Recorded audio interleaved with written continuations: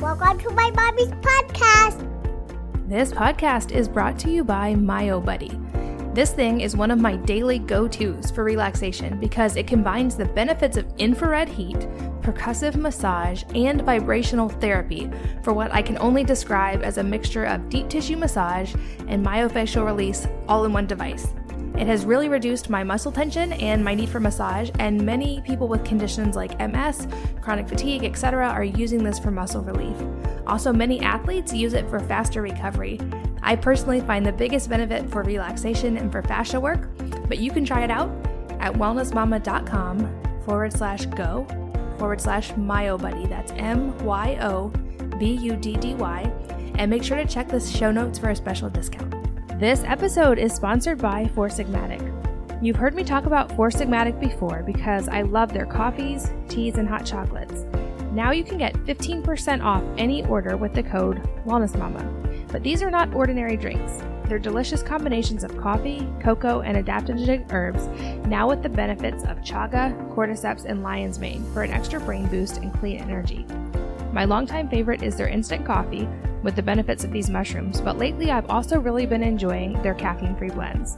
Try out all of these delicious drinks at foursigmatic.com/wellnessmama. That's FOURSIGMATIC.com/wellnessmama. And make sure to use the code WellnessMama to get 15% off your order. Hello, and welcome to the Healthy Moms Podcast. I'm Katie from wellnessmama.com, and this is going to be such an enlightening interview for any parents listening.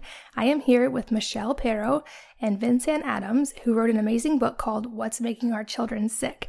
And we're going to go a little bit deeper into their background, but Michelle is a veteran pediatrician with over 35 years of experience in acute and integrative medicine. More than 10 years ago, she transformed her clinical practice to include pesticide and health advocacy. I know I get a lot of questions from you guys about these topics. She has both directed and worked as attending physician from New York's Metropolitan Hospital to UCSF Bainoff Children's Hospital in Oakland. She is currently lecturing and consulting and working with Gordon Medical Associates at Integrative Health Center in Northern California. Her credentials are a mouthful. Vincanne Adams is a professor and vice chair of medical anthropology at the University of California, San Francisco. She has previously published 6 books on the social dynamics of health, scientific knowledge, and politics, and is currently the editor for Medical Anthropology Quarterly. So they're both highly qualified, and I can't wait to jump in. Welcome, ladies. Thank you, Katie. Thanks for having us. Yes, thank you, Katie. So I'd love to hear to start. It's great to hear someone's story. How did you guys both get into your respective areas to begin with? Happy to share that, Katie. I'll start. Michelle here. So my training, as you mentioned already, is in pediatric emergency medicine, and I'm an acute care doctor. And what happened, there were several things going on at the same time. For starters, my own son had some health issues, and he's 24 now and doing super well, which led me into the path of more integrative tools to help my own child get well. Some years later, actually, I was working and approached by a group of moms here in Marin County who needed me to help them stop the spray of a pesticide that was going to be sprayed along the entire coast of Northern California. And I was so reluctant to get into this, Katie. I was a busy mom, running my own practice, PTA chair. I had so much going on, and I reluctantly said yes. And that was transformative because through these smart moms, I learned about not only pesticide advocacy and pesticide health issues, but genetically modified food. And that was a game changer for me. And we can go into it during this conversation. But through that relationship with these incredible women, it literally transformed the work to where I'm now doing mostly integrative care and working with a lot of legislators to try and stop herbicide and pesticide use overall. So my story is, as you said, I'm a medical anthropologist, and I've published for many years research on the social dynamics and politics of health and medicine. And, my training is in the ethnographic method, which means I look at human effects of social and structural problems. And when I met Michelle, I just found that her story about how she got into this and the kind of medicine she was practicing was so compelling that I thought, boy, I'd like to write a book about all of this. And then I found out that she wanted to write a book about it. And first I thought, well, maybe I can get someone to help you write the book. And in the end, I decided that I actually was so interested and I had information about some of the context issues around the medicine she was practicing and also the issue of genetically modified foods, that I decided I would write it myself with her. And I want to say that what surprised me, is that like a lot of people, I was initially really skeptical of Michelle's positions on genetically modified foods. And anyone looking at the internet would be easily convinced of the same thing, that genetically modified foods are safe and that those who oppose them are just conspiracy theorists. But after I really did the research and looked over her shoulder, reading the articles she was reading, talking to the scientists who were involved with this, reading some of the politics about it, and interviewing her patients, I really decided that, she's right. There's a lot here that we still don't know, but we know enough now to be worried. And so I just couldn't resist. I jumped in, wrote the book, and it's been a great project for me. That's awesome. And I know we're going to delve into it more as this discussion progresses, because I think that's an important topic and I get a lot of questions about it. But I think the title of your book is the perfect place to start, because I see this every day in comments from readers and in my own research. Kids are getting sick a lot earlier and with things that never used to be even considered childhood illnesses. So let's start with the title of your book. What is making our children sick? So this is something that's been plaguing me as a clinician. I'm a pediatrician, and by definition, I'm a child advocate, right? That's what pediatricians do. And approximately 15 to 20 years ago, when I was still mostly doing acute care medicine, I started recognizing a trend right in my clinic, right on my exam table, that kids were sicker. And what I mean by that, I was doing acute care, so I would see a child with an ear infection, right? Super common, see those, every day. But mom might say, oh, yeah, this is his 8th infection and the kid was 10 months old. Or kids on asthma medications and had been on steroids for 3 years. Or children with chronic constipation who couldn't come off Miralax or other common pharmaceuticals used by pediatricians. And coupled with that, I was very shocked by an alarming trend in autism, autistic spectrum disorder, as well as other learning issues and what we call neurocognitive disorders. And this alarm, coupled with what I had learned about genetically modified food and pesticides, led me down a different path. And I wanted to treat my patients differently and use a different toolbox, because what we have in traditional conventional medicine does not address the chronic new age child. I had to expand my palette, so to speak, and broaden my perspective to now begin to these chronically ill children. And we can go into the statistics later if you want, Katie, but they're alarming, and they're from the CDC. This is not voodoo medicine. We have great stats on this, and kids globally are sicker. So I would just jump in and add that one of the things I noticed after studying Michelle's practice and looking at her patients and listening to her explain the cases is that, kids are chronically sick for a lot of reasons. They're exposed to a lot of toxicants. They get exposed to a lot of pathogens that are known to Western medicine. But one of the things that became clear is that there was a pattern of her recognizing that kids have leaky guts, and I'll let her explain that later. They have dysbiosis in their gut, which means an imbalance of bacteria. And because of this, they've got this problem of immune systems being chronically taxed but underperforming. And in some ways, it's sort of like a grand theory, but it does explain a lot of the systemic problems that you see in brains, on the skin, in the immune reactions, in the digestive tract, kids with ulcerative colitis who are only 9 years old. It's ridiculous. And so there is sort of a theory. And one of the connecting points for her on this is that food is one of the culprits. It's not the only culprit, but it's one of the culprits. And then what we go on to say in the book is that it's not just the biological problems that are at stake here or that are causing this. What we really see is that there's a context and there's a political and social and economic predicament that we're facing as well, which is a cataclysm of 3 things. We've got reluctant medical communities who are faced with a massive epidemic of chronic disease in our children and they have an inability to deal with them, and they don't deal with food enough, a food regulatory system that is full of holes, and then a history of the science on genetically modified foods and pesticides that has actually obscured the facts and made it very hard for people to figure out what the truth is on these things. Yeah, that makes total sense. I know for me, just in my own head, when I try to think of all the factors that can go into it, because I know food is a big one, that's my background as well.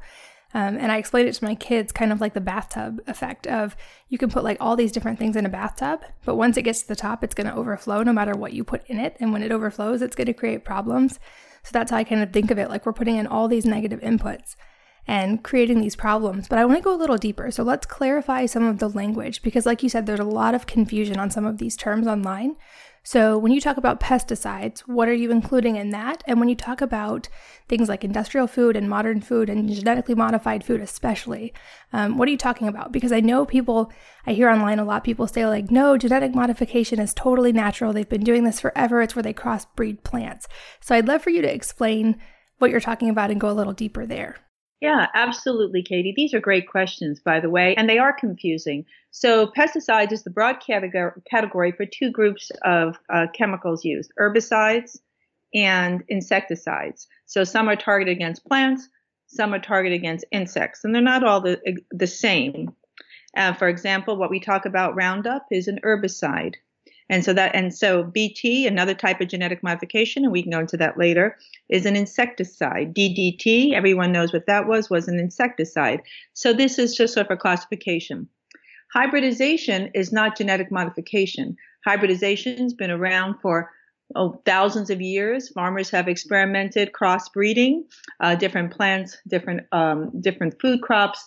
But what that is sexual crossbreeding. It's not the insertion of genes, which is what genetic modification is. Industry, agribusiness would be more than happy for people to be confused about these ideas, that genetic modification is just a form of hybridizing, but it's not. The genetic modification process changes the genetic order by the insertion of desired gene traits. In this case, it's herbicide tolerance, Roundup Ready seeds, to produce a trait where that when an herbicide is sprayed, the plant does not die. In the past, if you spray an herbicide, all the plants die. But now we have these Roundup Ready crops, stuff kids like to eat, such as soy and corn, that when you spray, the plant does not die. So I hope that clarifies for your listeners that there are distinctions. And this genetic modification process, and we can go into it during this chat today, is not without issue. And that's something we've been looking at for the past 2 decades.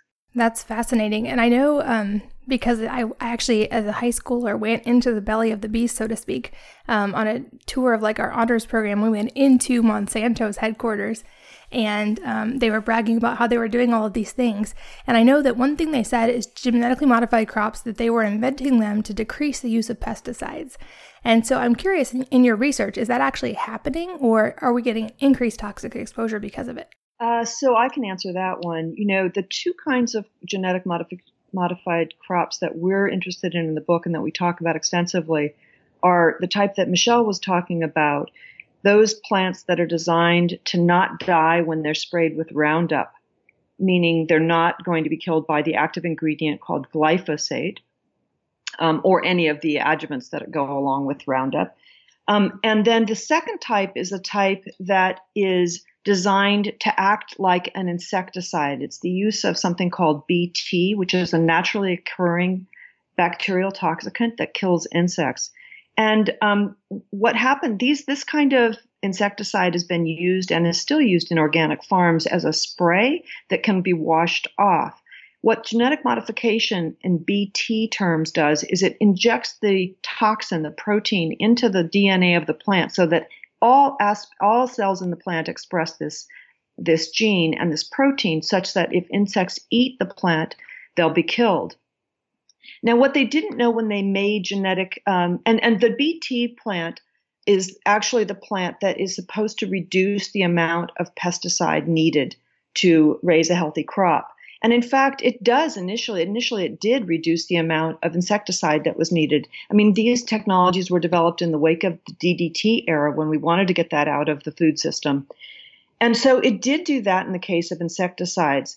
What has happened over time, and I should say with Roundup Ready crops, we've never reduced the amount of pesticide. It's actually made it so that you could increase the amount of pesticide in the form of herbicides that were used on these crops. But what's happened over time, and it's been 20 years now that they've been in the food supply, is that we've developed huge weed resistance and insect resistance, so that now we're having to spray even harsher chemicals on plants and use harsher insecticides in order to make sure that the crop doesn't get infected by these pests.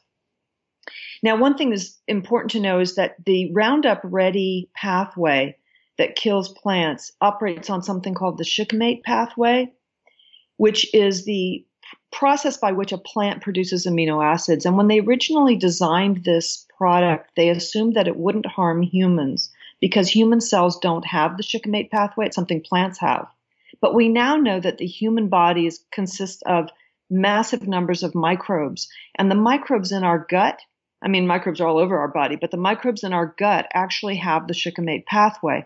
And so the concern is that this enzyme that's used to kill weeds, is actually having an effect on the microbiome. The same is true for the BT case. What the initial assumption is that these pesticide proteins, the BT, wouldn't have an effect in the human gut because it's not the same pH as the insect gut. But we now know that most of the BT is already activated.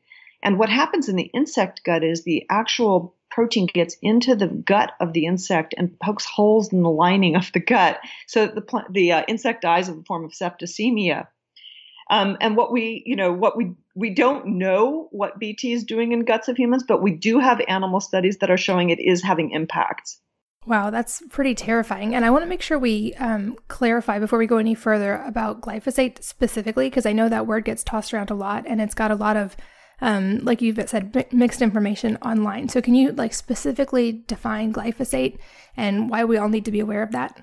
Yeah, glyphosate is a very interesting small molecule, N-phosphonyl methylglycine. It has glycine, which is an amino acid, a very common body amino acid in it. And it has several interesting roles of what it does. It first came about as a chelator. So what that means is it binds various minerals and metals. It was used as a metal pipe cleaner. And what they noticed when they brought it out in the 1960s by this company and Stauffer company, that the herbs, that plants around the metal cleaner and the ground were dying off. So that's how they figured, well, gee, it's a metal cleaner. Oh, look, it's an herbicide. So what we suspect is, and we have some good cow studies on this, that what it's doing is it binding certain minerals in our children's bodies, our bodies as well, such as zinc, magnesium, manganese, copper, chromium. And these substances, these micronutrients are key, particularly for, guess what? Brain function. You need zinc in over 200 functions in your brain. Without enough zinc in your brain, one of the symptoms it can cause is hyperactivity. And what are we seeing a lot of is ADHD. When you measure these nutrients, Katie, by the way, in kids, a lot of them are extremely low. So let's just go over what else glyphosate does. So it's a chelator. It was patented as an antibiotic by Monsanto in 2010. So it has an effect on the microbiome, not only in our guts, but in soil. So a lot of soil has become sterile. Dead soil is not good soil. In addition, glyphosate is such an interesting thing. And because of these, it's now being reported that it blocks the uptake of certain harmful chemicals in the body, such as arsenic. This paper just came out 3 days ago now by Dr. Seralini in France.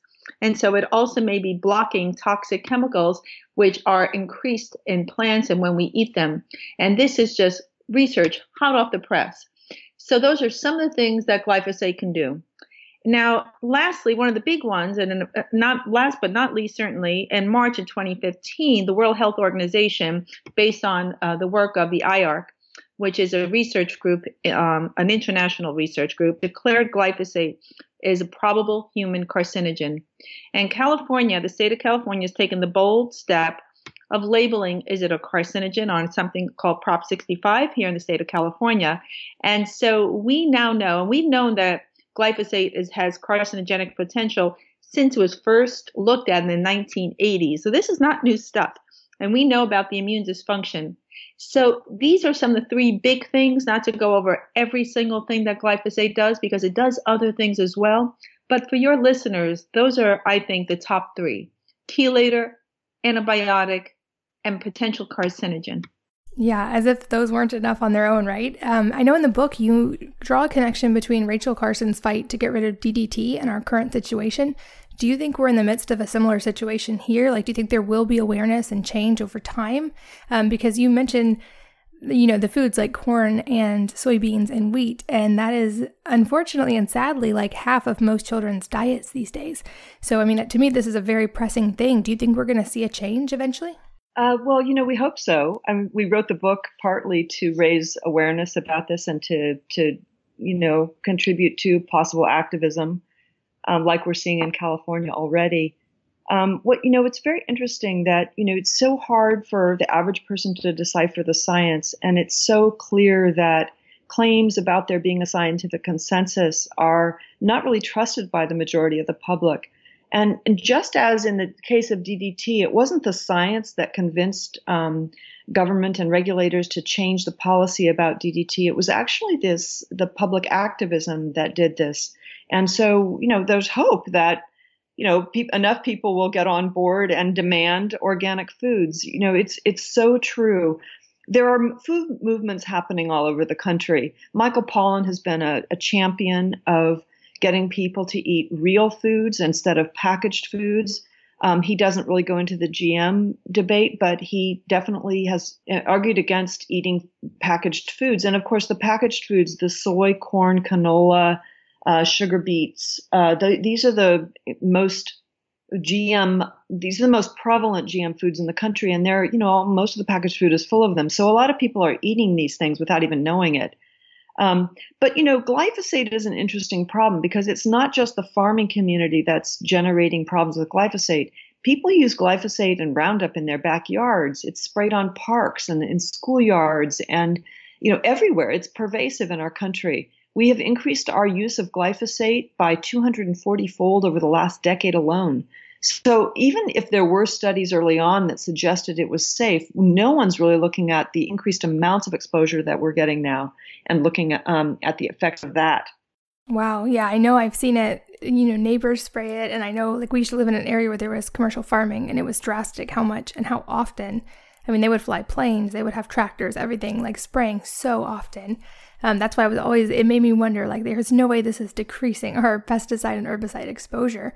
And then the flip side of that is all this is getting into the food. And I know that that's a kind of controversial subject as well, the regulation of genetically modified foods and if they should be labeled or not.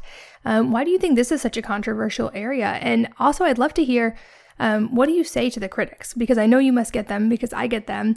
Those who say, like you mentioned in the beginning, that genetic modification, this whole thing, it's a conspiracy theory and there's nothing to worry about. How do you answer them? Well, there's so many good questions you've asked here, Katie. These are really good questions. Regarding the labeling, the American public wants food labeled, and the non-GMO verification program has been very successful in labeling, and the rate of organic sales and non-GMO verified foods has gone up significantly, and companies are taking a look at that. So that's what people want. Companies fought that through the Grocers Manufacturers Association, and they gave massive amounts of money to those states that were trying desperately to label, such as California, Washington, Colorado, and we all failed due to the massive amounts of money that were pouring in from industry. The reason why labeling is so important is because you can't track diseases if you don't know what we're eating. So, for example, when HIV/AIDS first came onto the scene in the late 70s and early 80s, we were tracking it so we can do a surveillance program so we can figure out patterns, what's happening with the population, treatment, etc. But because we don't label our food, we don't know where it is and who's eating it. So it doesn't and allow us to track it. There can be no surveillance system if it's not labeled. So that hopefully addresses your labeling question. Did we answer that to your satisfaction, Katie? Does that make sense? Yes, absolutely. So Now, what do we answer our critics? Well, unfortunately, Monsanto and other agribusiness particularly Monsanto, has been caught with their pants down, so to speak. Carrie Gillam, in her recent book Whitewashed, goes into this in depth. The Monsanto papers have come out, as well as other documents, which show that there was a significant amount of collusion, ghostwriting by scientists, and obscuring data. So whether agribusiness can be trusted in terms of the literature and science they're putting out is hotly debated and questionable at this juncture, particularly among anyone who just questions what we're reading. So this has created a massive concern for us, is that we cannot trust the science that's been put out by big agribusiness that GM foods and their associated pesticides are safe. And I would say, in terms of responding to critics, it sort of depends on where the critic is speaking from. There are so many different constituencies that are opposed to skepticism about GM foods. If you're talking about a mother who's trying to be healthy and make healthy choices with her child, we devoted a whole chapter to the women we call the warrior moms in the book. They need huge support. The reality of kids getting sick is not an imaginary thing. And the fact that food is probably one of the main reasons their kids are getting sick shouldn't be ignored by anybody. So on that score, it's total support, 100%. Whatever they're trying to do, however they need to make sure their kids are healthy, we're behind them. If you're talking to farmers, there are a lot of farmers who would say, you can't take away my Roundup. This is what makes my business viable. There's a lot of farming community pushback on anybody who's skeptical of GM foods. And my personal sense of that, reading the reports that are coming out now from the Board of Technology, Medicine and Science, the report from the group that's a government-funded agency that's supposed to be neutral scientists on technology, science, and medicine, of the Academy of Technology, Science, and Medicine, or Science, Technology, and Medicine. Sorry about that. That they're actually starting to recognize now that because of weed resistance and because of soil damage, farmers are having to spend inordinately higher amounts and increasing amounts every year of money on pesticides, on fertilizers, and on the seeds. And it's not really clear that the GM food model is that financially viable for farmers. And, we would say, yes, you should rethink the relationship you have with companies like Monsanto, because it's easy to say that in some ways they're your competitors and not your supporters. And then there are the communities of physicians and scientists who really oftentimes have a very eye-rolling reaction whenever I mention that we're working on the issue of GM foods. And I haven't quite figured this out entirely yet, but I think part of the resistance is not based on the fact that they've actually read the GM science and the critical science or the original data. It's mostly, I think, because the world of genetic modifications is pervasive in biomedical research. A lot of the basic lab technologies that are used in science today with lab animals, mice, use recombinant DNA techniques. And these are essentially genetic modification techniques. And there are also many products that have come out for use in biomedicine that use genetic modification. Insulin, for instance, is a good example. And, these are really important resources for biomedicine now. And even though there are some people who would even criticize that, we're not trying to criticize that. But the world of biomedicine and its use of genetic modification technologies is very different from what you find in the plant world and in the food supply. In fact, none of those plants that have been genetically modified have been tested on humans. Everything that comes out of the biomedical community is rigorously tested on humans. And the use of these technologies to produce lab animals is not a concern for the food system. We don't eat these lab animals, so it's not something that we need to worry about. So I think that is one of the reasons that a lot of biomedical scientists really are resistant to the idea of any criticism of GMOs, because they think it's going to undermine their ability to do work. But I think that, with a finer toothed comb or, a more searing lens on, or careful lens on the differences between plant technologies that use GMOs and biomedical use of GMOs, they too would possibly come around. That is a really valuable explanation. I had never heard that connection as far as the doctors, and that makes sense. It helps me get in their mindset a lot to understand that, and that would seem like a very logical thing from their perspective. I know that you guys probably have actual data on this. I only have my own, quote unquote research group of 6 kids and then blog comments that I hear from. But I hear from a lot of moms, obviously, whose children are in these acute, or not acute, but chronic illnesses and struggling through things. But then I also hear from some critics who say that, today's generations are actually healthier and have a longer life expectancy, and they have less incidence of infectious disease, for example, so they're actually healthier. And I know from my research that doesn't seem to be true. In fact, that's what got me into blogging in the first place.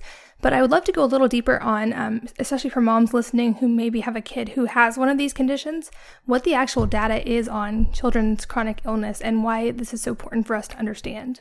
Yeah, this is a good question, Katie, because I'm not sure where that data came from, because kids are definitely sicker and they definitely have a higher rate of infection as well. But when you look at, so what are the stats? What are we looking at? Some of the biggest changes have to do with something called atopic diseases, and those consist of 3 things: asthma, allergies, and eczema. And all 3 of those diseases are markedly elevated. Food allergies now affect approximately about 40% of all kids.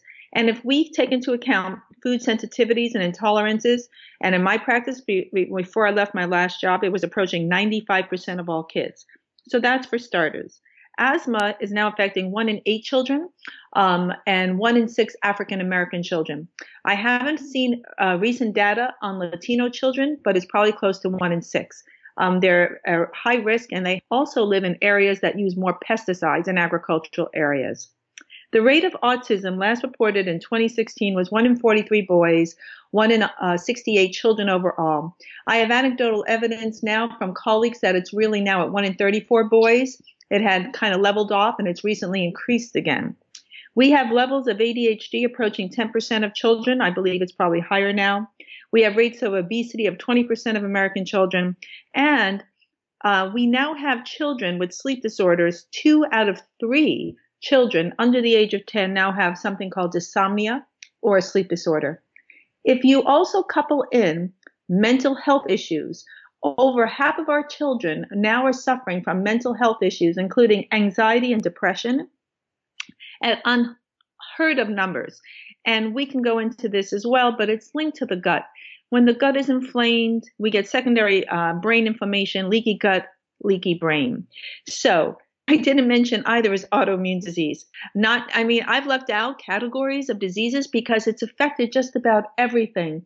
And this data is irrefutable, and most of it comes from the CDC, Center for Disease Control. And anybody can, Google it and find this data. And infection rates are higher. Now, once you have a gut issue, you can suspect that there's going to be secondary immune issues, because 70% of your immune function comes from your gut.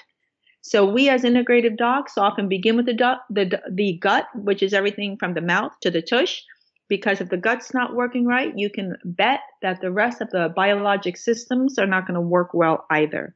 So that's the kind of lay for you the statistical groundwork of what we're looking at. And I would add too, a lot of the statistics that you see or read about how healthy we are, it all depends on which numbers you're looking at and what issues you're looking at. If you're talking about mortality rates, we've definitely improved on that. Our kids live longer lives in the U.S. than certainly in most developing countries. But if you look at the chronic morbidities, we've got terrible success. We have no success with that. We're going backward on that front.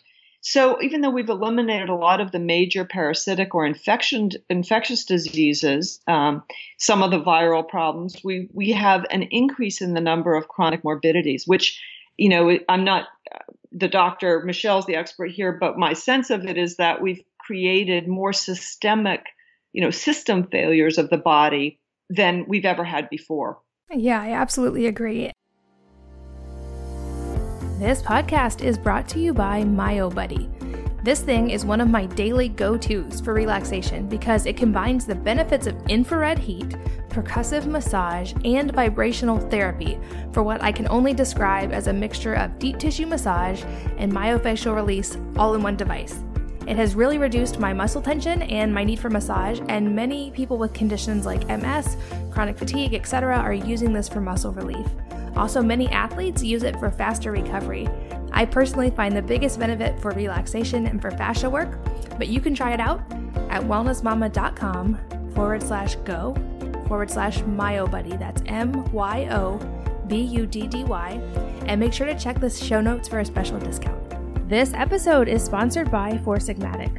You've heard me talk about Four Sigmatic before because I love their coffees, teas, and hot chocolates. Now you can get 15% off any order with the code WellnessMama. But these are not ordinary drinks. They're delicious combinations of coffee, cocoa, and adaptogenic herbs, now with the benefits of chaga, cordyceps, and lion's mane for an extra brain boost and clean energy. My longtime favorite is their instant coffee with the benefits of these mushrooms, but lately I've also really been enjoying their caffeine-free blends. Try out all of these delicious drinks at foursigmatic.com/wellnessmama. That's FOURSIGMATIC.com/wellnessmama, and make sure to use the code wellnessmama to get 15% off your order. A friend of mine actually said one time, and I wholeheartedly agree, that everyone says the medical system is broken, and that they don't agree that the medical system's not broken. It still does exactly what it was designed to do, which is address trauma and infectious disease. And if you break a bone or get in a car accident or have an acute infectious disease, certainly go get medical attention in the United States because you're going to have good odds. But the problem is we're now trying to treat chronic illness as an infectious disease and to tackle symptoms and go after, and it doesn't work on that kind of model. And I think that's why it's brilliant. People like you guys taking the integrative approach and looking at the whole body. And I think that's what's going to eventually address the problem. And I love that you talked about the microbiome, because the mouth and the microbiome are my two pet areas of research myself, although I probably don't have near the data you do. So it would seem to me like all these factors are pointing into, genetically modified foods are potentially affecting our children, and we know that can potentially affect gut bacteria. I've seen some preliminary research there, but I would love to hear what studies have you actually come across in this, and why are we not doing more studies on this? It seems like it would be a really big deal to tackle. So there's a ton of research coming out now, Katie, on the effect of glyphosate, for example, on the microbiome, and particularly in animals. There's just in this past 2 weeks, there was one on sea turtles, and there are articles coming out specifically how herbicides affect the microbiome. So it's coming out all the time. When I first started looking at the microbiome about 15 years ago, there were a few hundred articles. And I think we're up to we have over 10,000 articles on the microbiome. It's impossible to keep up with this literature, and it's burgeoning. It's in the forefront. And not only is this microbiome data so key, it's linked to distinct diseases. So we can now pinpoint microbiome profiles or fingerprints with certain diseases, such as autism, such as diabetes, or certain autoimmune diseases. And we're now doing targeting therapy using specific organisms. There is great research that came out in 2012 out of Germany, still some of the best studies I've seen. A gal named Dr. Kruger and her group looked at the chicken microbiome and glyphosate. And they found that glyphosate selectively killed off beneficial bacteria such as lactobacilli and bifidobacteria, and selectively increased the growth of clostridial species, which can wreak havoc, as well as salmonella. And there have been other studies on cows since then and the microbiome. So we don't have any human data on the microbiome and selected herbicides. We don't have it, but we do have a lot from animal literature. And we, as clinicians, integrative practitioners, can extrapolate, because indeed we are related to the cows and the pigs and the rats, where we share genetic information. We can extrapolate that data to ourselves. And the other thing we as integrative clinicians can do, Katie, and this is really important for your audience to know, is that we can look at the microbiome in children, and it's not difficult to do, and see what's going on. We have all things that we can measure. It's in our integrative toolbox, and we can prescribe, imagine this, based on what we find. That's awesome. And that was going to be my next question, because I think we've definitely done a good job of kind of painting the picture of how bad things are and that we have big challenges we're facing. So now I'd love to shift gears and hear, I'm sure you guys have also done the research on First of all, is it fixable? Because sometimes I know that it seems like an ominous task to tackle, but is it fixable? And if so, how? Yeah, this problem is fixable. Your listeners should not go away saying, oh my God, doom and gloom, frozen, there's nothing we can do. And we talked about this in the book as well, is when people were overwhelmed with information, they often from fear do nothing. So absolutely not. So the first thing we have people to do is switch to organic food. And let's get out of this mindset that organic food is for the wealthy or fringy or for a bunch of old hippies, chewing on granola. That is something that's been propagated by the media. And that kind of, image has to be dispelled. Organic food should be conventional food, and conventional food should be pesticide food, industrial food, or modern food. So organic food is what should be conventional food, food grown without chemical additives. And that's what our children should be eating, no doubt. Parents can do simple things by switching their kids' diets, using a simple water filter. It could be a simple refrigerator filter or, some type of Brita or pure filter, whatever, handheld filter, because the water may have certain chemicals added that are not so good for kids.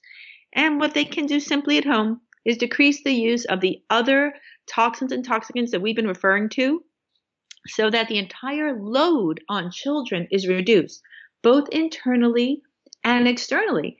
And guess what? You save money when you switch to non-toxic alternatives, even from cleaning products, cosmetics, etc., what you put in your yard. It actually saves you money. So there are ways that parents can easily act. And you know what? Giving 3 things for parents to do is more than any busy mom or dad can handle. Running around with 3 kids and trying to do all these things, impossible, right? So you want to keep the list short and the things simple we can do. They're simple and they're super effective.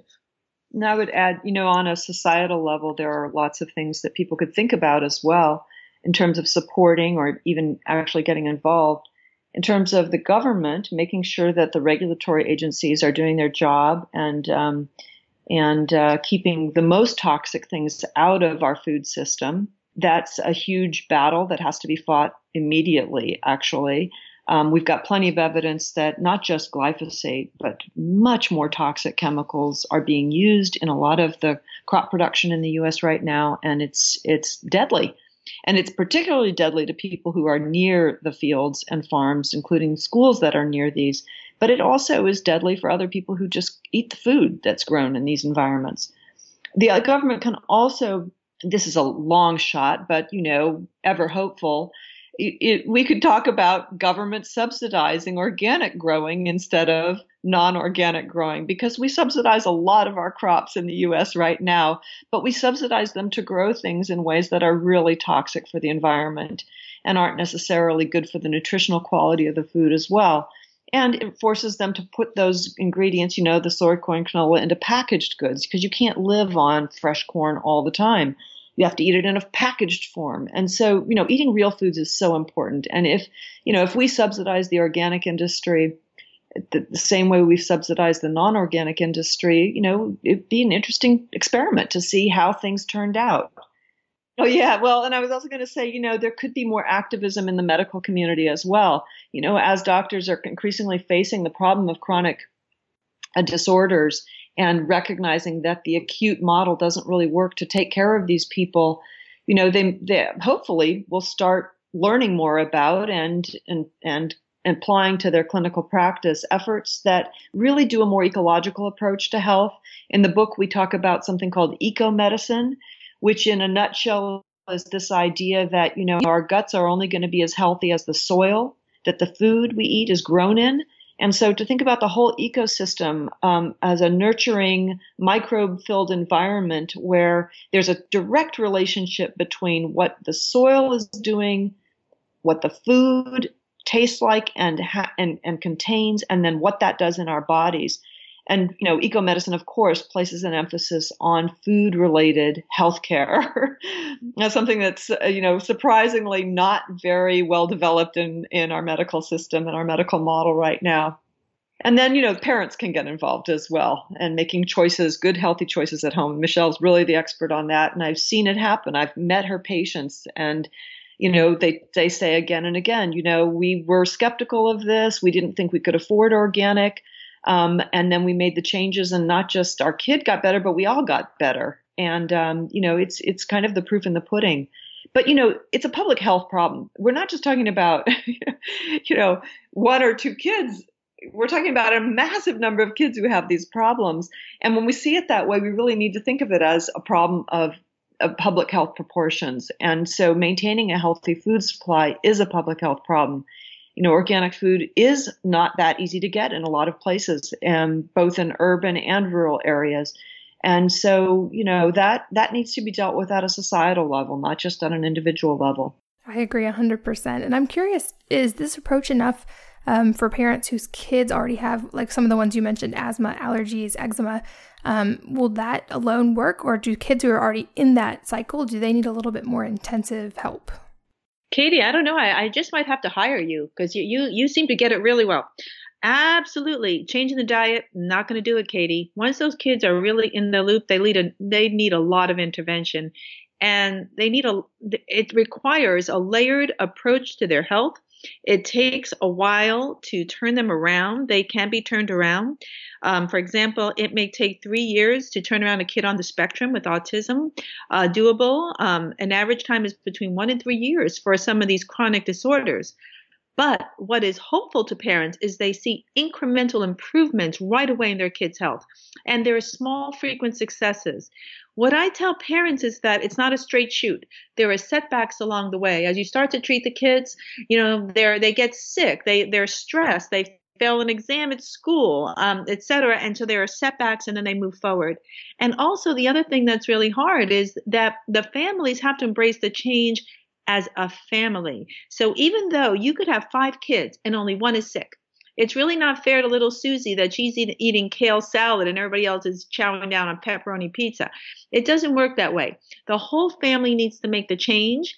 And it's really hard for families to change food because food is so cultural, but it has to be a systemic family dynamic change. And one story that we talk about in the book, and it's one of my favorite stories of a boy with autism who did really well and was reversing his autism, doing great. And he was my patient, and I did so many things. At one point, I think I must have pat him over on 20 different types of therapies. Okay. But all dad did was change his diet. And dad only had 20% kidney function. He was heading toward dialysis rapidly. All he did was go organic. No other therapies were administered to him. He wasn't my patient. And when he went to see his kidney doctor 8 months later, his kidney function returned to 80% normal. His hypertension resolved, and she was able to take him off his blood pressure medicine. And when he told her what he did, she didn't believe him. She said, "There's no way. We must have misdiagnosed you," which is something we often hear from docs. But so these are some of the things that it takes. So to get back to your original question, no, to heal a chronically ill children takes many tools in the toolbox. And I could just weigh in on what I observed with Michelle, and it's important for people to hear this. She's a regular doctor and an integrative doctor, so she's got all the tools of the regular physician. So when I watched her diagnose, her initial diagnosis takes a long time. It's not a 15-minute visit. It's a 2-hour visit where she does a whole inventory of what these kids are exposed to, what they're eating, what their issues are.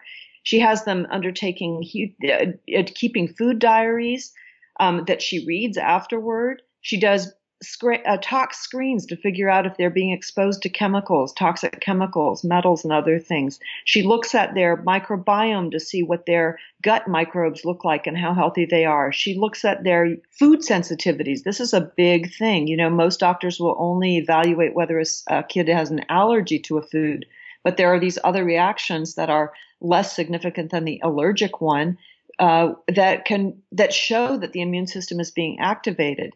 And then she starts pulling them off of the things that are causing the offense. So you get rid of the bad stuff. You take out the toxins, you take out the offending agents. And this is her language. I'm just repeating what she told me here. And then you start replenishing and rebuilding a healthy environment.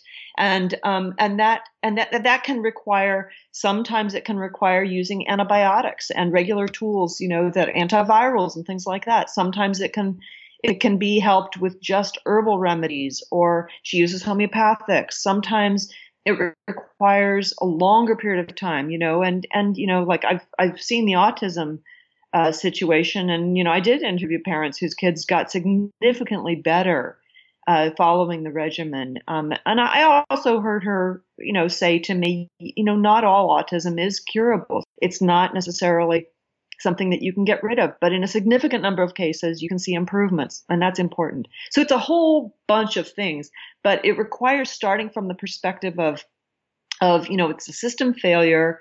Food has a big part to play in all of this, and it's going to take a while to change the internal environment of the body in order to get the kids healthy. Absolutely. And as someone who has gotten thyroid disease in remission and reversed a dairy allergy in my son, I 100% agree with and echo what you're saying. And my encouragement to moms, especially, because I feel like it's sometimes harder to see your child struggle through something than to do it yourself.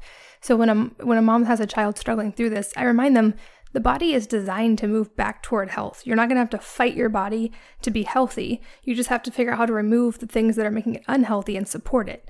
And so I think that's like a helpful mindset that I kind of think of. And I'm curious, so with kids, are you seeing any patterns or foods, things that come up as allergenic foods more often, or lifestyle factors that tend to come up more often? Yeah, well, first of all, congratulations to you, Katie. It takes a mom like you with a commitment, a really fierce warrior, which you guys are, to get your kids healthy. So kudos to you, first of all. Let's put that right out there. And yes, there are big offending agents. There tend to be the things that kids like to eat most: gluten, dairy, eggs, and soy. So when you look at what kids like, they like gluten and dairy. So what happens is if the gut is inflamed, intestinal permeability, leaky gut, then when kids eat these foods, gluten and dairy, they're not completely broken down. So the gut, you need to get them down in really tiny molecules in order to pass them on through. But if they're not, they can pass through this overly excessive porous intestinal lining, and when they cross through into your bloodstream, your immune system, just sitting right there, sees them as foreign invaders and mounts an immune response. But in addition, like these inflammatory foods can circulate up, they cross over into the brain, and they bind certain feel-good receptors, the same ones that morphine-like receptors that make you feel good, and they can cause inflammation in the brain as well. So the big offenders are gluten and dairy. Eggs can come up too a lot, and then again soy. But I have found if you can eliminate gluten and dairy from kids who are really struggling and have a significant amount of health issues, and you switch to organic, they will often start to feel better. If parents don't have access to an integrative practitioner, they can start there on their own. And as they switch off gluten and dairy, what happens is you eat less processed food and you eat less junk food. You have to do more cooking, yes, and it's not just mom getting in the kitchen, folks. Kids can cook, dads can cook. This is not just mom's job anymore. And so you eat less processed food, you have to cook more, and kids eat more fiber, more fruits and veggies, which are good for the microbiome. Yes, that fiber, especially in veggies, is really good to feed your bacteria. And we write that in the book, Love Your Microbiome. You got to feed those guys, nourish them. Yeah, absolutely. And I make sure I include a link in the show notes, but my kids took a course called Kids Cook Real Food. And now they're like very well versed at helping in the kitchen, and it does make them much more likely to try a food if they had some responsibility for making it. I think that's a great tip for parents for sure. Very practical, Katie. Nice work. Yes, I support that. And I love that tip because I know a lot of parents don't really have a doctor or a clinician anywhere near them who is can maybe address this way. Why do you think we're not seeing conventional medicine embracing this ideology at all? Do you think it's maybe too hard to tell kids that they can't eat that, so they prefer to just, because often from doctors, I just hear like there's not really a correlation between food and kids having these problems. So why do you think conventional medicine isn't kind of getting with the program here? Well, I think it's severalfold, Katie. First of all, medical education is mostly rooted in pharmaceutical treatments. So in med school, for example, it's still what's being done now, even though I'm old and I'm out of med school quite a few decades, that there's a year of pharmacology taught and maybe 2 weeks of nutrition if you're lucky. Now they're offering some elective courses in integrative medicine, maybe 2 weeks of functional medicine. So the treatment that we learn in med school as Western providers are pharmaceutical interventions. And that's what we call in the book pill for ill medicine. But as we've already explored in this interview, that type of treatment doesn't get to root causes, and that's what we explore as integrative doctors. And that's not how we're trained to think. So doctors have to spend a lot of time on their own rereading and relearning and literally becoming either functional medicine practitioners or, in essence, naturopathic physicians.